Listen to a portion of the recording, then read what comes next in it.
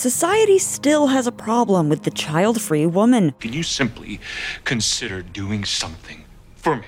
Have a baby? I am saying no! Despite all the advances that have been made in terms of women's rights, motherhood is still depicted as the idealized end goal for all women.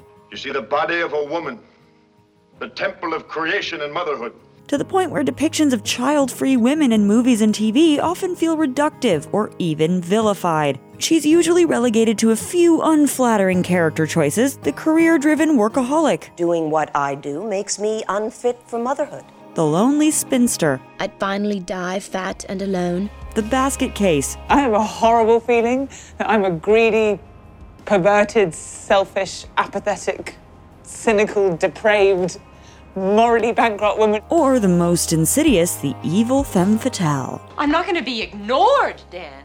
In real life, women without children have been classified as undesirable, disobedient, or loose, lonely and unfulfilled, unfit for motherhood, or baby-hating monsters. Some people just aren't made to be mothers. Our negative portrayal of the child-free woman in what we watch reinforces these ugly stereotypes and feeds back into a culture where childlessness is already stigmatized. As though there's something missing. As though I'm to be pitied for this choice. As though we assume that it is the biological destiny of women, all women, to bear children. One of the most well-known child-free women in Hollywood, Jennifer Aniston, just recently opened up about her struggles with fertility and how much more painful that experience was while facing public scrutiny and speculation. Meanwhile, the decision not to become a parent may be more popular than people realize. In fact, there's an entire child-free movement happening. r/childfree is one of the fastest-growing communities on Reddit, and the hashtag childfree, where people share their decision to skip parenthood, has over 400 million views on TikTok. I love my nieces, and I love my nephew, and I love kids, I really do. But I don't want to be a mother. And it's not just a social media movement. U.S. fertility rates have been trending downward, and the number of people who aren't planning on having children is on the rise. We've seen a massive shift in what our idea of the traditional family means. Even the fact that we use the word child-free instead of childless signals a shift in public perception. But film and TV hasn't seemed to catch up. Don't we deserve to see child-free women who are just child-free? Here's our take on the child-free woman, why she desperately needs an upgrade to reflect society's changing attitude towards the decision to not be a parent, and how her continued stigmatized presence shows that culture still doesn't fully understand that choice. So you don't want kids?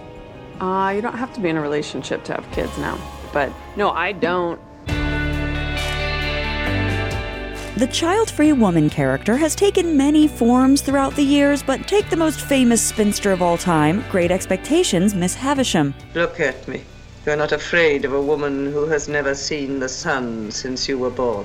Depicted as isolated, cruel, and decaying after being left at the altar, or even the real-life example of Queen Elizabeth I. She was given the name the Virgin Queen for her refusal to be married off or to bear children. I am married to England. Despite the fact that her reign was known as the Golden Age, she is perhaps more well known for bucking the social norms of her time. In fact, her incredible intelligence and extraordinary leadership has conspiracy theorists, quite misogynistically, go so far as to suggest she must have been a man. Then we have the evil childless woman, which often has crossover with the femme fatale. One of the most famous examples is Shakespeare's baby-hating Lady Macbeth. While it was smiling in the face, have plucked my nipple from his boneless gums and dashed the brains out. Shakespeare makes her lack of maternal instincts inextricably linked to both her being unsexed, denouncing her very womanhood, and to her bloody ambitions, which ultimately lead to her husband's downfall.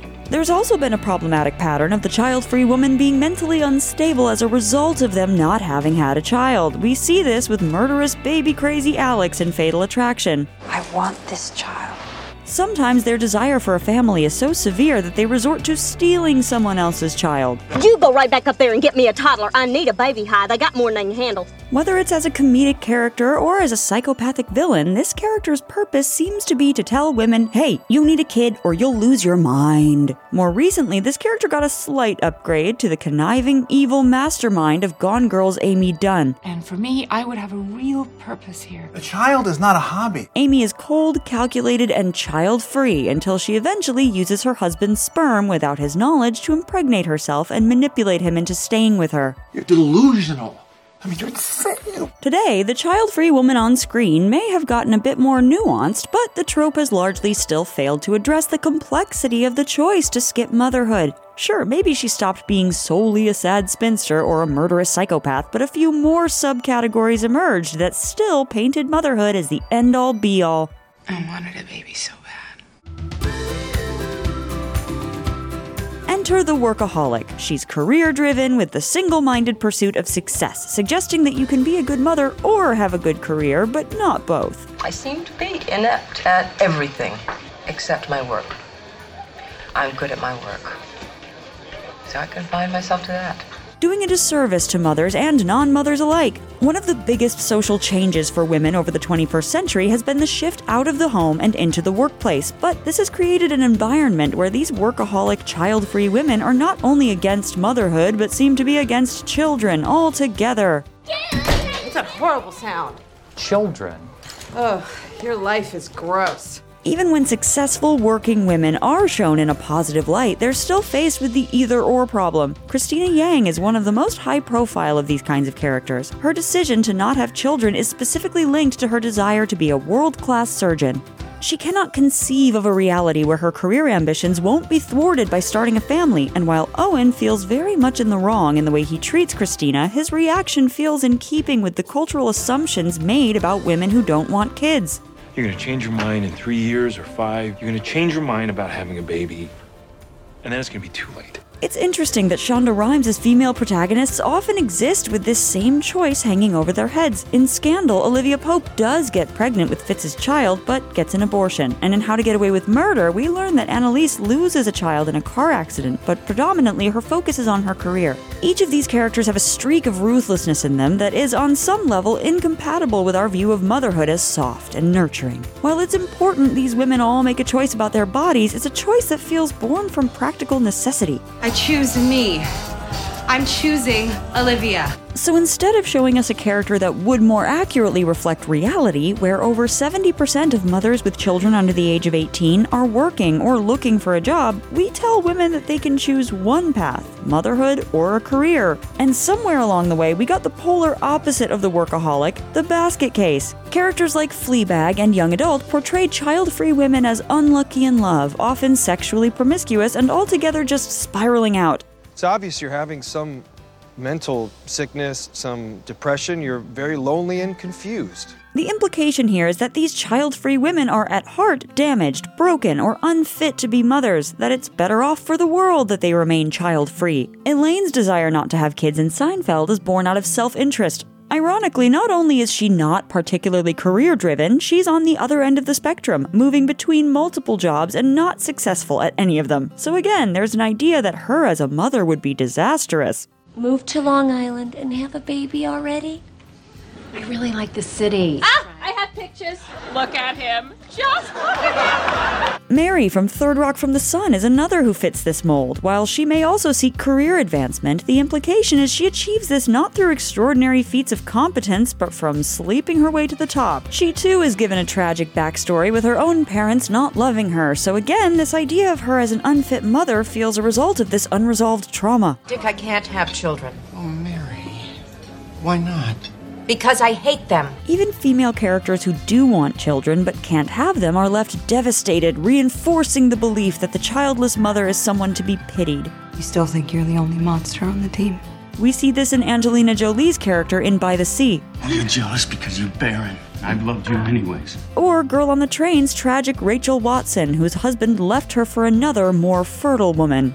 He posted another picture of the baby. The idea that if a woman cannot or will not produce children for her husband, he might leave her is a daunting threat we see both on-screen and off, like with John Mulaney's recent divorce from Anna Marie Tendler and the subsequent birth of his child with Olivia Munn. Some of our workaholic characters are not free from this narrative either. We often see driven career women who secretly would like to become wives and mothers, but their work precludes them from this. A lot of men proposed to me in my 20s. I could be thrice divorced by now. She may be successful, but she's deeply unsatisfied. In Baby Mama, Tina Fey's character has focused on her career for so long that she never found love, and when she finally decides to have a baby at 37, she finds out she'll have to resort to surrogacy.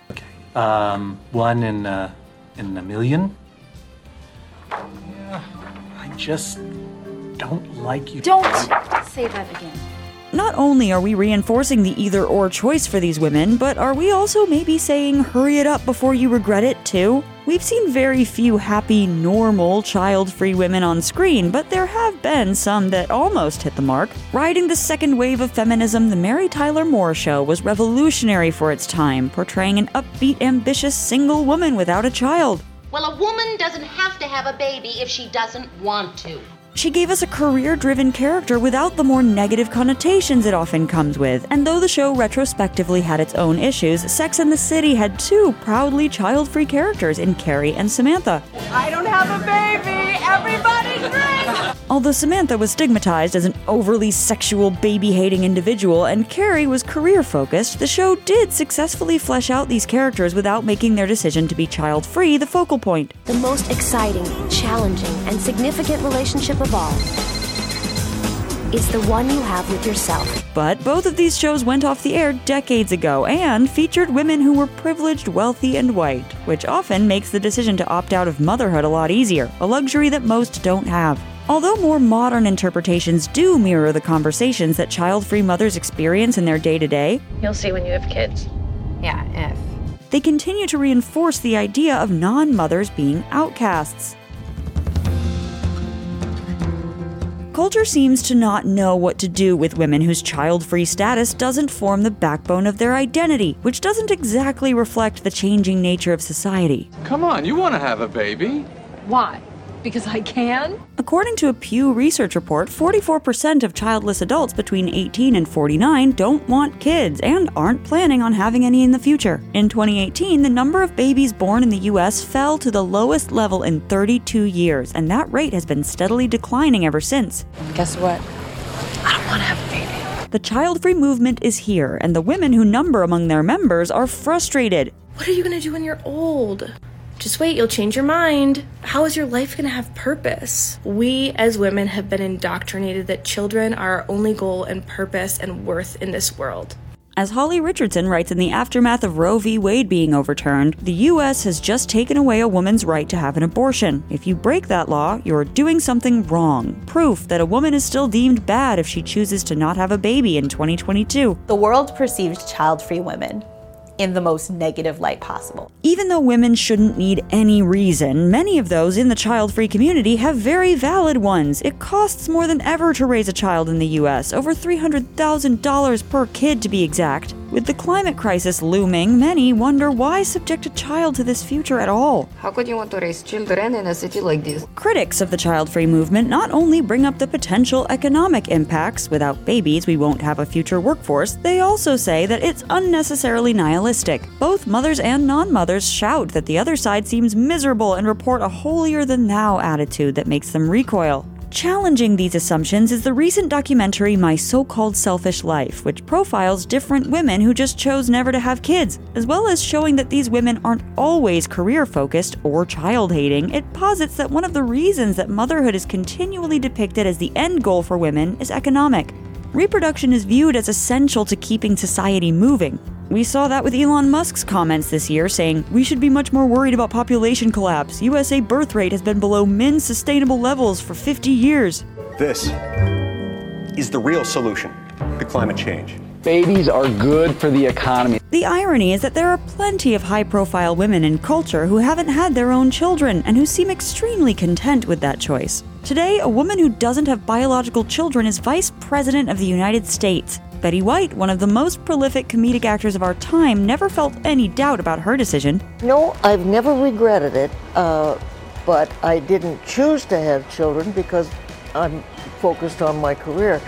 And I just don't think, as compulsive as I am, that I could manage both. Jennifer Aniston's potential motherhood was constantly speculated over in the tabloid press, with her depicted as this tragic figure because she never had children. But this clashes with her own words on the subject. We as women do a lot of incredible things in this world, other than just procreate. Compare someone like Jen to someone like Seth Rogen, who has been very vocal about his blissful child-free life. I don't know anyone who gets as much happiness out of their kids as we get out of our non-kids. Yet doesn't face the same scrutiny, highlighting the difference between how we view child-free women versus child-free men. To find characters in film or TV who are similarly child-free is tricky. One refreshing example comes in Julie and Julia, and even that is based on the true story of TV chef Julia Child. Her child-free status is never commented on and never feels like an obstacle to her relationship with husband Paul. They're very happy, very much in love, and don't feel like they need any further additions in order to complete them.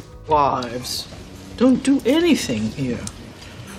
That's not me. This is not me. And in a more recent portrayal of the famous chef, HBO's Julia refreshingly addresses the subject of menopause, a rarity for the screen, and goes even more in-depth into Julia and Paul's loving relationship without focusing on their lack of children. We'll figure it out, the way we always do, together. In the movie Spinster, Gabby's future plans of a husband and a family are thrown off course when at 39 her boyfriend moves out, and while her age does make her question whether or not she's going to have children or whether or not she wants them, it feels a far less defining conversation than society perhaps leads us to believe. In talking to other child-free women, she realizes that you can have a happy, fulfilled life without being a mother, and so she pursues that. Did you ever want kids? You know, a big part of me really wanted to have kids. I love kids. But I guess an even bigger part of me wanted something different, wanted this. In Bad Sisters, Eva has fertility issues, and in her backstory, this did lead to a split with her partner, who went on to marry a more fertile woman. We were going to have a family together, and sad story. I'm not super fertile. Didn't deal with it very well. But while Eva has pain associated with that chapter of her life, she is able to move forward, find joy in her life, and put more maternal love and care into her relationships with her sisters. In Private Life, a brutally honest portrayal of what it's like for a 40-something-year-old couple struggling to get pregnant, we see a difficult topic broached with both care and humor. Actually, we wanted to ask you about your eggs. Scrambled is good, but however you guys do them is fine with me. These kinds of characters and storylines portray the motherhood problem in a much more nuanced, realistic, and less stigmatized way, something we'd like to see more of. In this post-Roe world, what seems most important is that we encourage each other's bodily autonomy. The choice to become a mother or not should be equally celebrated. We're overdue some representation of child-free women who don't feel like stock tropes or tragic figures, who just are. Because there's no one-size-fits-all journey to being a woman, and trying to force that narrative erases so many whose stories are worth telling. People cannot want kids. It's a thing.